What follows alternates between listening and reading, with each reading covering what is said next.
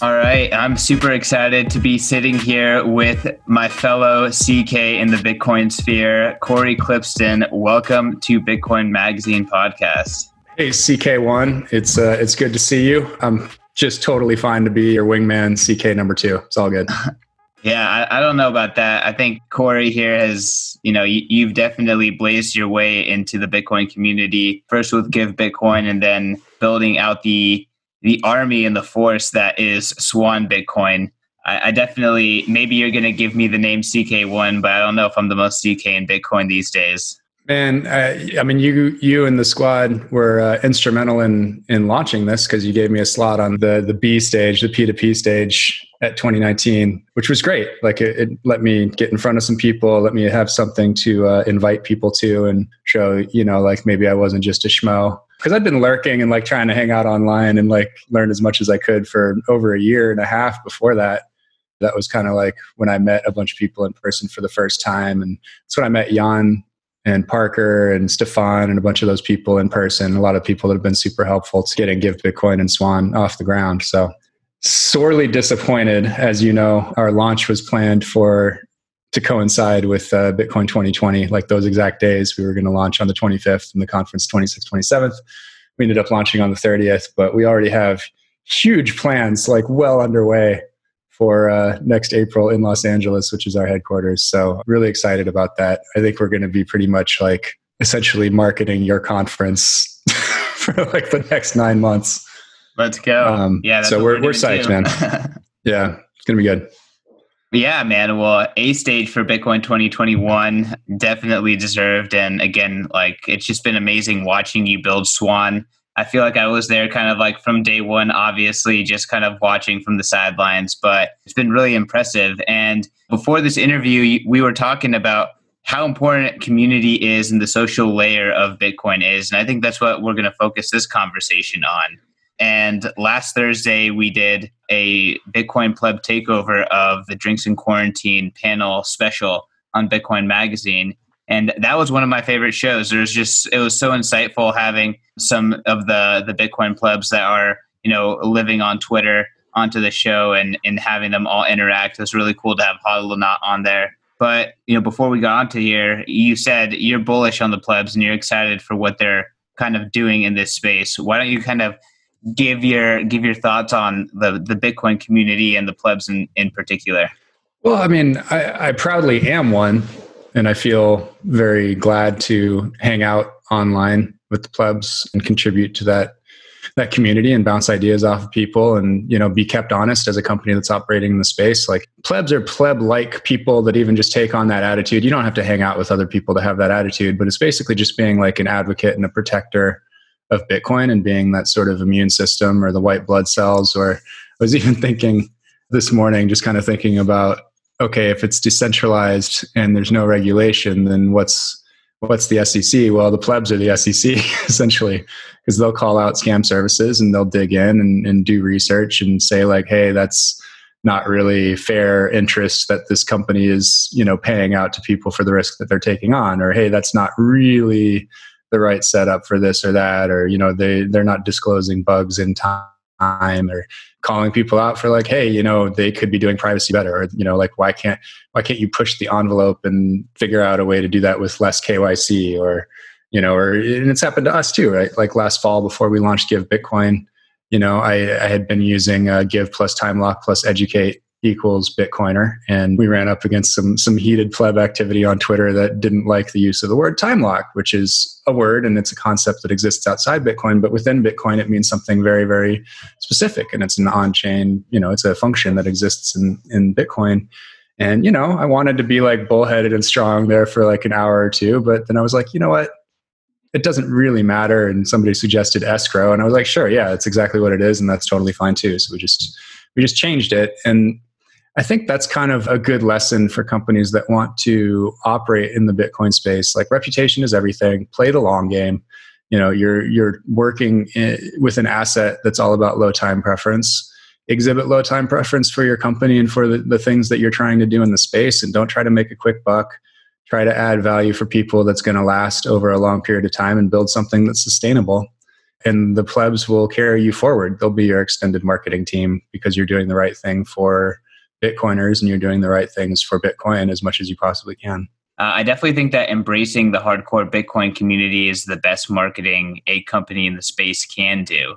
And the reality is that Bitcoiners are extremely loyal viral marketers because the companies that they choose to work with, I think in some degree they consider those companies to be, almost like caretakers of the Bitcoin blockchain and have a duty to the Bitcoin blockchain. So when a company, does the right things and has the right kind of moral values associated with how they, act, Bitcoiners kind of have the same zeal towards those companies as they do towards Bitcoin itself.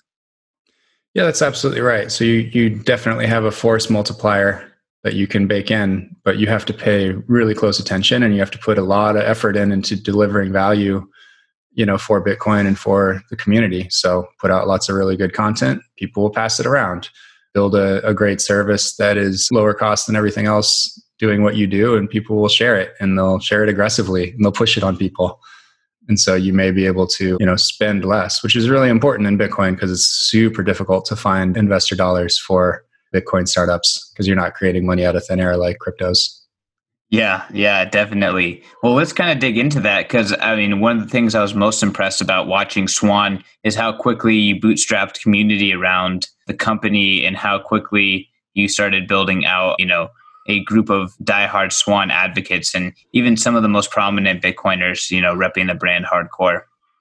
We got a couple of new ones to add since the last time you and I talked. Gigi came on board a few weeks back, so that's been awesome to have him sitting in team meetings and contributing. He's spectacularly skilled in the things that he does, and I'm not going to dox him by saying what he's good at, but it's been very helpful to have his perspective and to have him as an advisor and hopefully a future team member. So that's been great. He's a beast. He's so cool. And then we also just added Preston Pish as an advisor. So he should be showing up on more of our shows and hopefully we'll be able to get some leverage out of, pretty large and prominent voice. That's a crossover voice. There aren't many of those.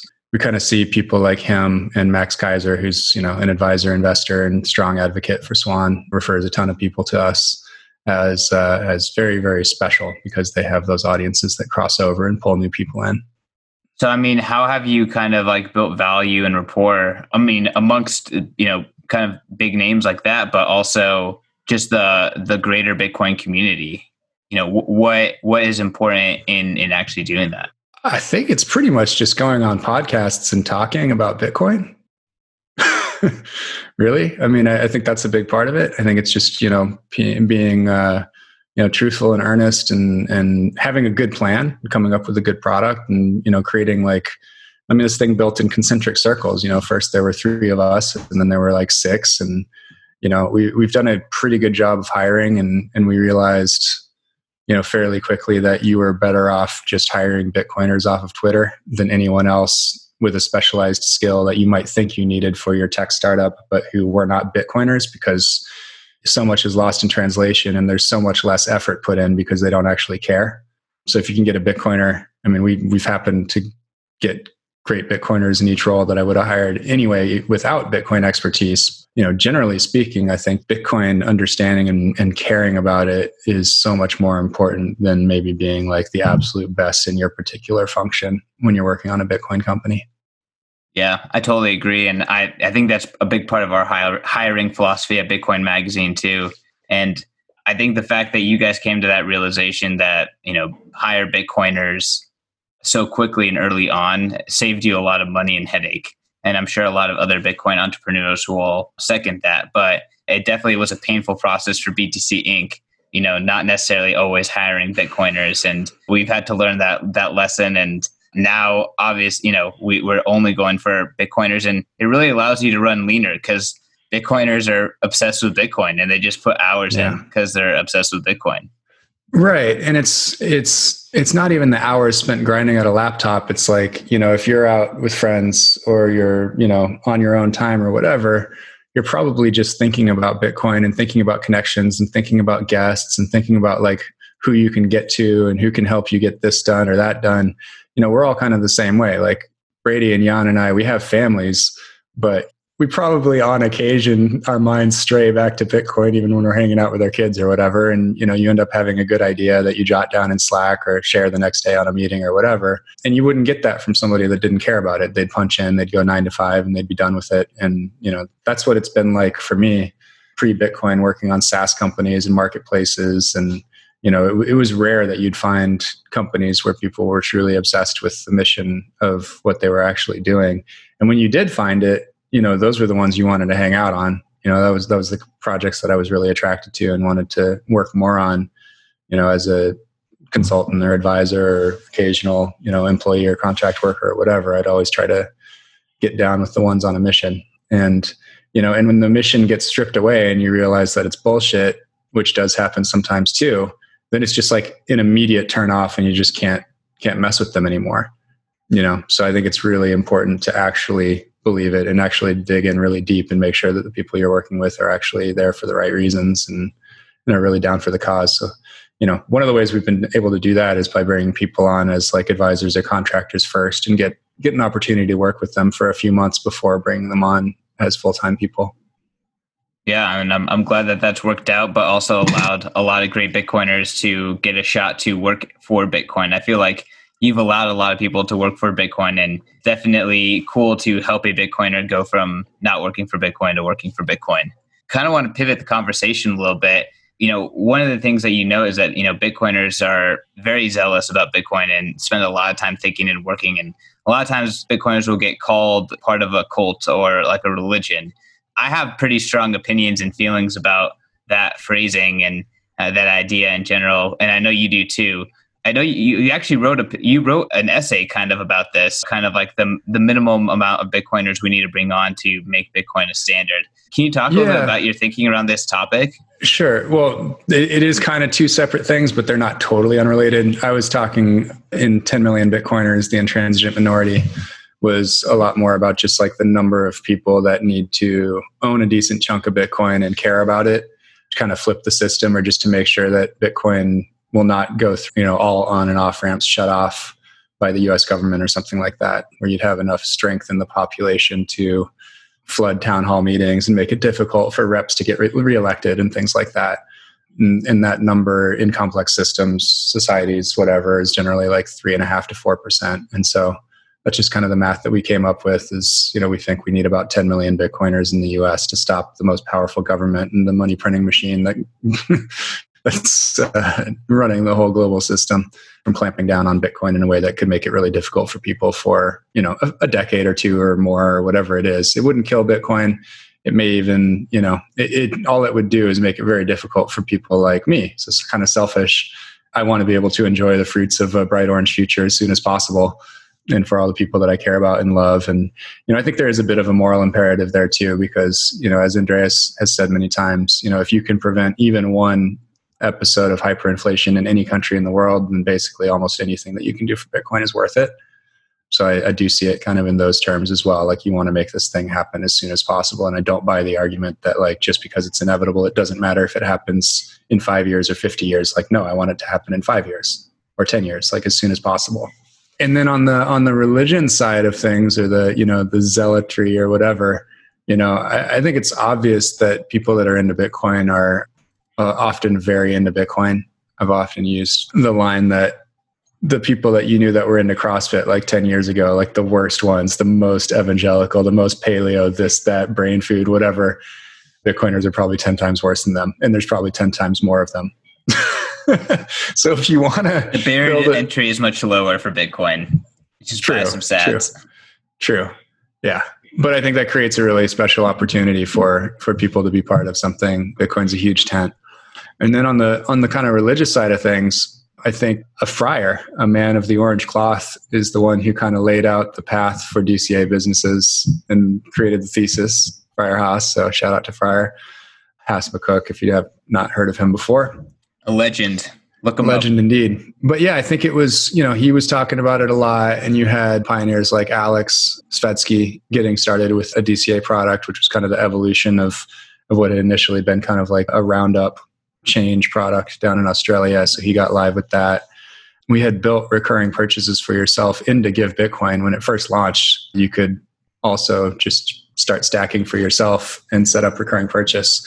So it was always in there. And then it was just kind of a decision in December to strip it out and give it its own product. I just didn't think it belonged underneath Give Bitcoin. Nobody was going to find it, and it didn't have sexy branding. And there's so many more things you can do with a swan that might be a superhero or might be goofy or might talk or might not. I don't know. It's kind of like this character that you can play with. So we're having a lot of fun with the brand, and we think it's a lot better for that product.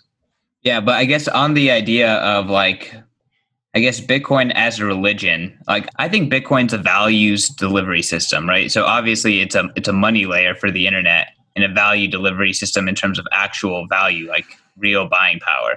But I also think it delivers values like human action by instilling specific kind of human action and desires within people who adopt it. So that's kind of like my framework of seeing why people have such strong feelings towards Bitcoin, especially those who really adopt it. Do you kind of have thoughts about Bitcoin more deeply in that context? Yeah, no, I absolutely agree that Bitcoin does seem to make better people out of the people that get into it. And I think a lot of times when people have found something that they feel like is making them a better person, or that it is just making them think better thoughts or making them feel good about themselves or whatever, they want other people to feel that too. So they get pretty evangelical about it, and they're eager to spread that because of what they've seen it do for themselves. So yeah, 100%. I think that's the root of it. I think that's why you see things like Gigi writing 21 lessons, or people saying you don't change Bitcoin, Bitcoin changes you. I absolutely think that's what's going on. And I think what we're going to see over the next decade or two is so many philosophical, sociological, political, economic arguments that appear to have two sides, where you could kind of flip a coin or choose a side, and you'd be justified in choosing either one, or at least you wouldn't have incontrovertible evidence that your side was right versus the other side. A lot of those arguments are just getting settled by reality. You're not going to be able to have that argument about the earth is flat, the earth is round, because at some point there was just proof that the earth was round. And at some point in the not too distant future, you're just not going to be able to argue for socialism, communism against capitalism, let's say, a pure non-crony fiat capitalism, or just liberal laissez-faire values. I think Bitcoin is going to make it very clear by its very existence and by what it does to the world and society globally and all of our global economy. Frankly, the ideas of the French Revolution, and then, much better executed by the framers in the American Constitution, got so much of it right. And, they all knew that this thing was going to go sideways if you let the banks print the money and have control over the money supply. And that's the one thing that's really broken in the system for the last 100 years. But I think it'll be really interesting to see the combination of, rights of the individual, personal responsibility, and hard money, and how that will just lay waste to so many counter arguments over the next few decades. Yeah, it really is kind of crazy when you go back and see how much Thomas Jefferson wrote about gold and hard money as a standard and sovereignty over money. And even, the chant of the revolutionaries was no taxation without representation. It kind of always comes back to fair value system. And it's just funny nowadays when you look at activists on the street, they hardly ever talk about the money. They talk about everything else. And they often, make moral arguments and point fingers. And just like you said, a lot of those kind of red team, blue team, I'm good, you're bad arguments are going to start just getting disintegrated by reality. Yeah, I think that's right. I think what you'll find is, a lot of the people on the right and the left often have identified real problems, and they just typically have the wrong solution because they just are not understanding what's deeper. I'm hopeful that the spread of Bitcoin will make us realize that the left and the right are not actually on a spectrum, that they're actually on a circle, and then you'll meet at Bitcoin if you go far enough. Yeah, I can tell you've been talking to Gigi. I don't know if he said that one. It's probably the third or fourth time I've dropped the circle analogy, but yeah, it is certain that guy has some deep thoughts, and he spends a lot of time getting real deep. He's got company creeping up on him with Breedlove lately. Robert dropped a new piece yesterday, which I'm excited. I'm about halfway listening to it on Pocket, and I think I'm just going to wait for Guy to finish reading it. Yeah, I think Guy's dropping a couple, two parts on that. What Breedlove just does more than anyone else is just super, super in depth, super detailed pieces. I don't know how he writes these freaking novels. Listen, man, it's quite the service, and I think these will be foundational texts when people are looking back at the anthropology of Bitcoin in a few hundred years. Selfishly, one of the reasons why I try to make as much content as possible is so I can just have all this evidence of, hey, I was there. Yeah, it's fun. It's fun. It is a legacy, and I think it's good for yourself too to just have kind of a record of what you were thinking, because I'm sure there are some things that we are staunch believers of today that will seem a little bit anachronistic at some point as Bitcoin takes its turns over the years. I like to think that we've gotten the most important things right, and certainly some people have had more foresight than others, and we kind of know who those people are over the last 8-9 years. I'm sure there are things that will change in the zeitgeist around Bitcoin over time too, and it'll just be fun to look 100%. Back and think what you thought back then.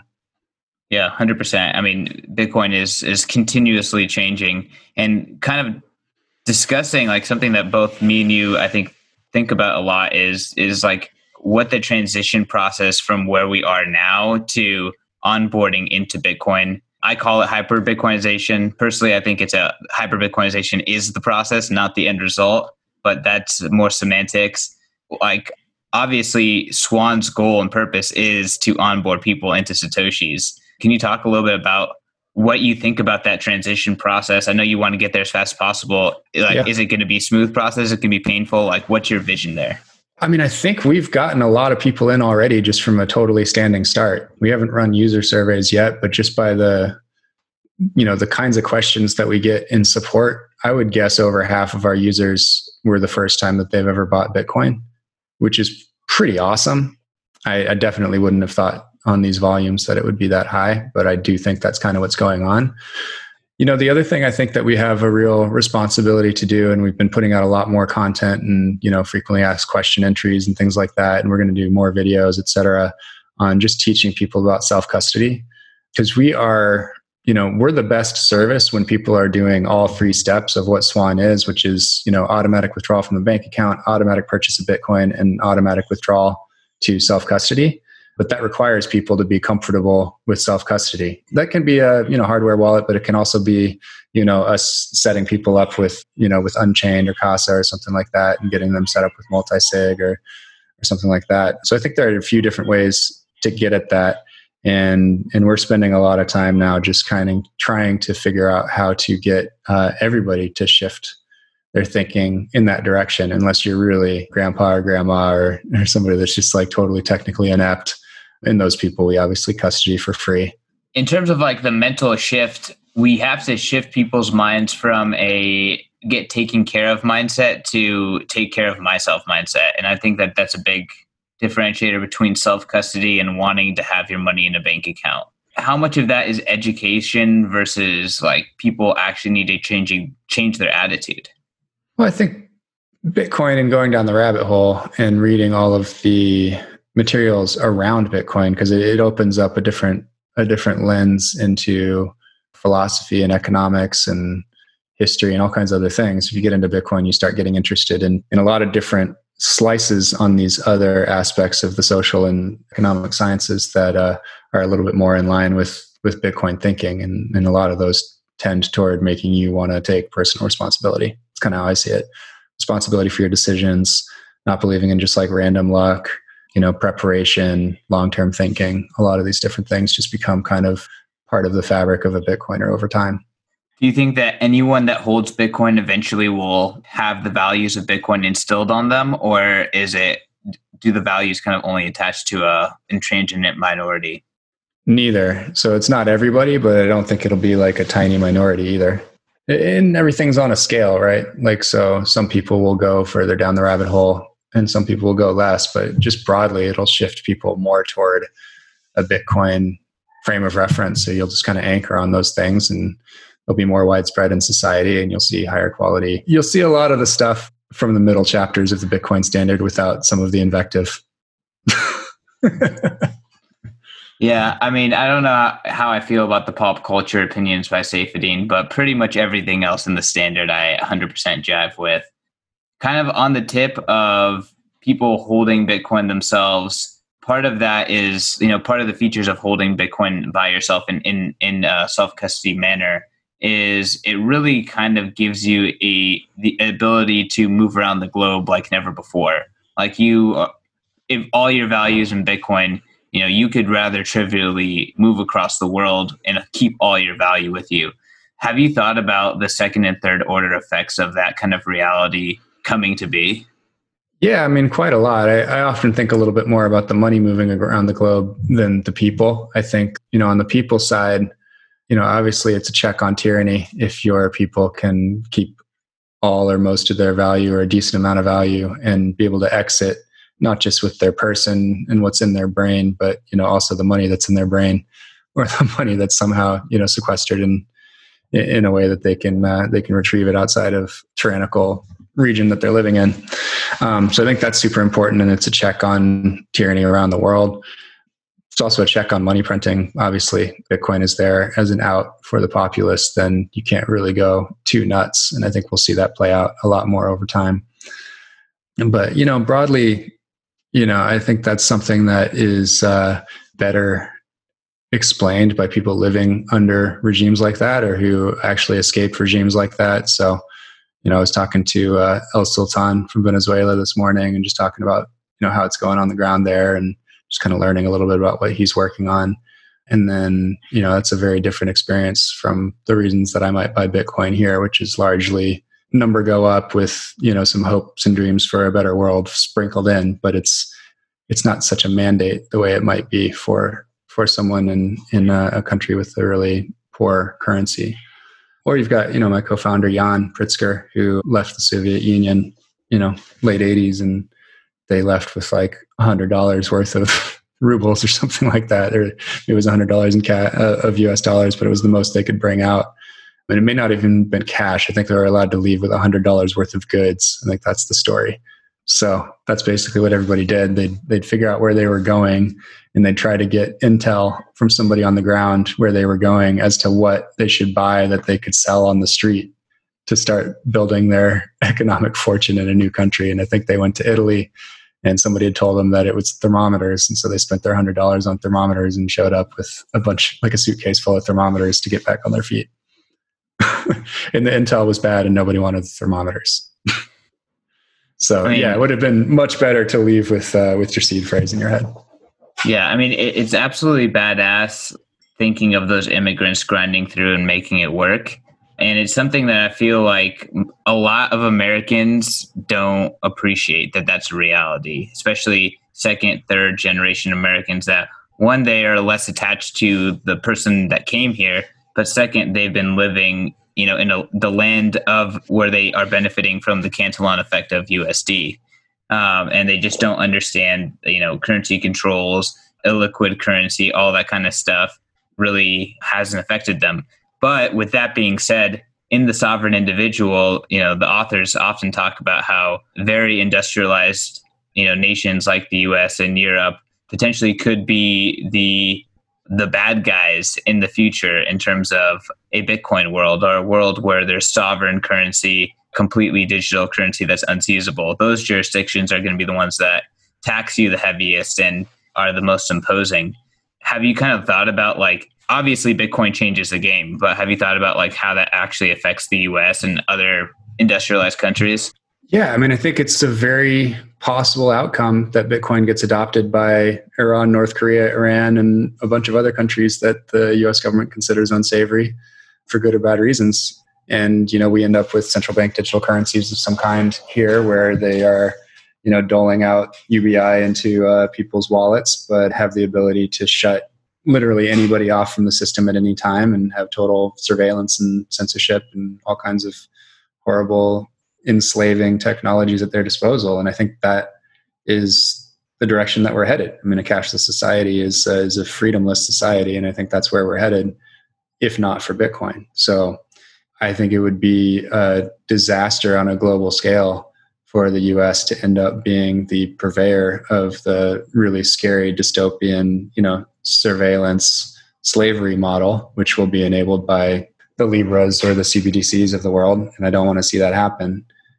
So I think, it's incumbent upon people that are in a position to fight the good fight and recruit people to the Orange Team to try to make Orange Team as big as possible. So that's really what I'm working on every day, is trying to get as many people in the US as possible to become Bitcoiners and to give a shit and to understand and just go down the rabbit hole and start reading all this stuff. Like, we don't have to put out all of the content, just a tiny little bit, and do our part to give people skin in the game so that they're buying some and accumulating and caring and watching and paying attention and having that selective perception that comes when you're on the internet and you see the word Bitcoin or a post from somebody that you saw on a podcast and you decide to read that, and you get further and further sucked in, and that's going to be good for the world.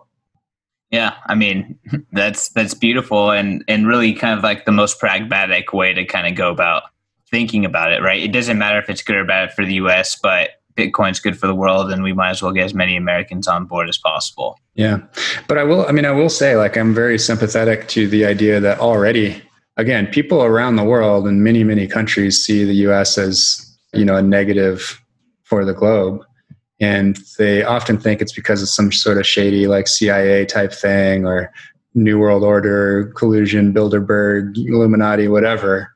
And it actually is way, way simpler than that and way more obvious than that. And it's that we're all just living in this matrix created by the US having the global reserve currency and not managing it well. Essentially just absolutely manipulating it. Because as you pointed out, there may be a Cantillon effect for bankers over the middle class in the US, but there's also a Cantillon effect for everyone in the US over people in other countries, because we get the benefit of the printed dollars first in so many different ways. And so you have a leg up here that's not just about us being, geopolitically well situated from sea to shining sea with no, angry neighbors, or having, great farmland, kind of all the Stratford, George Freeman, Peter Zion things. Like, those are all true. But it's also just this accident of history that post World War II, we had all the cards and basically just hammered everybody into place and said, like, this is the way it's going to be.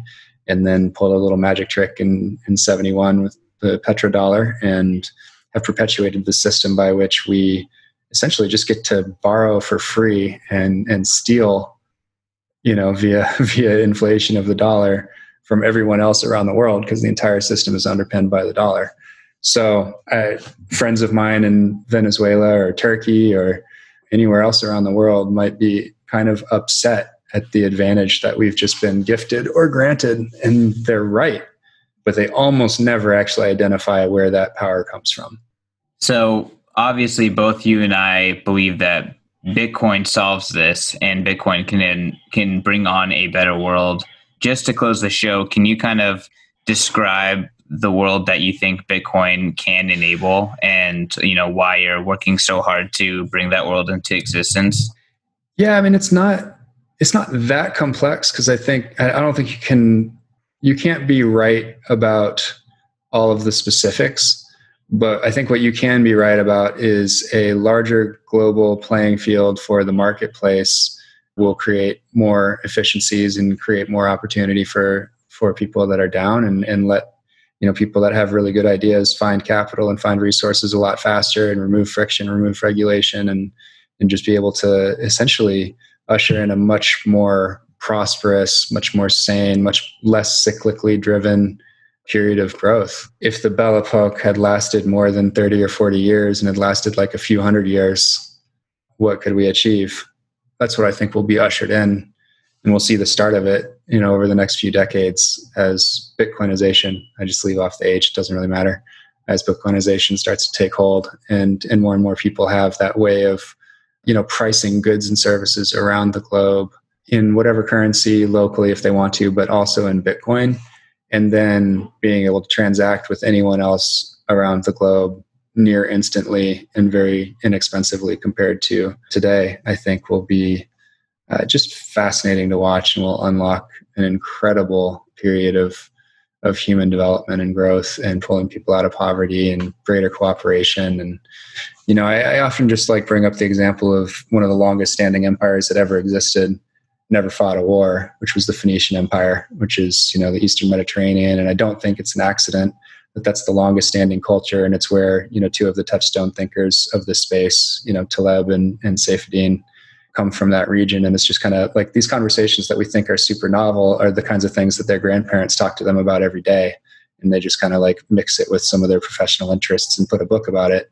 But it's the same kind of thing that I hear from my wife and her family all the time. It's just information that's handed down, grandma to granddaughter, to son, to brother. And it's just kind of how that region works, is a lot of this.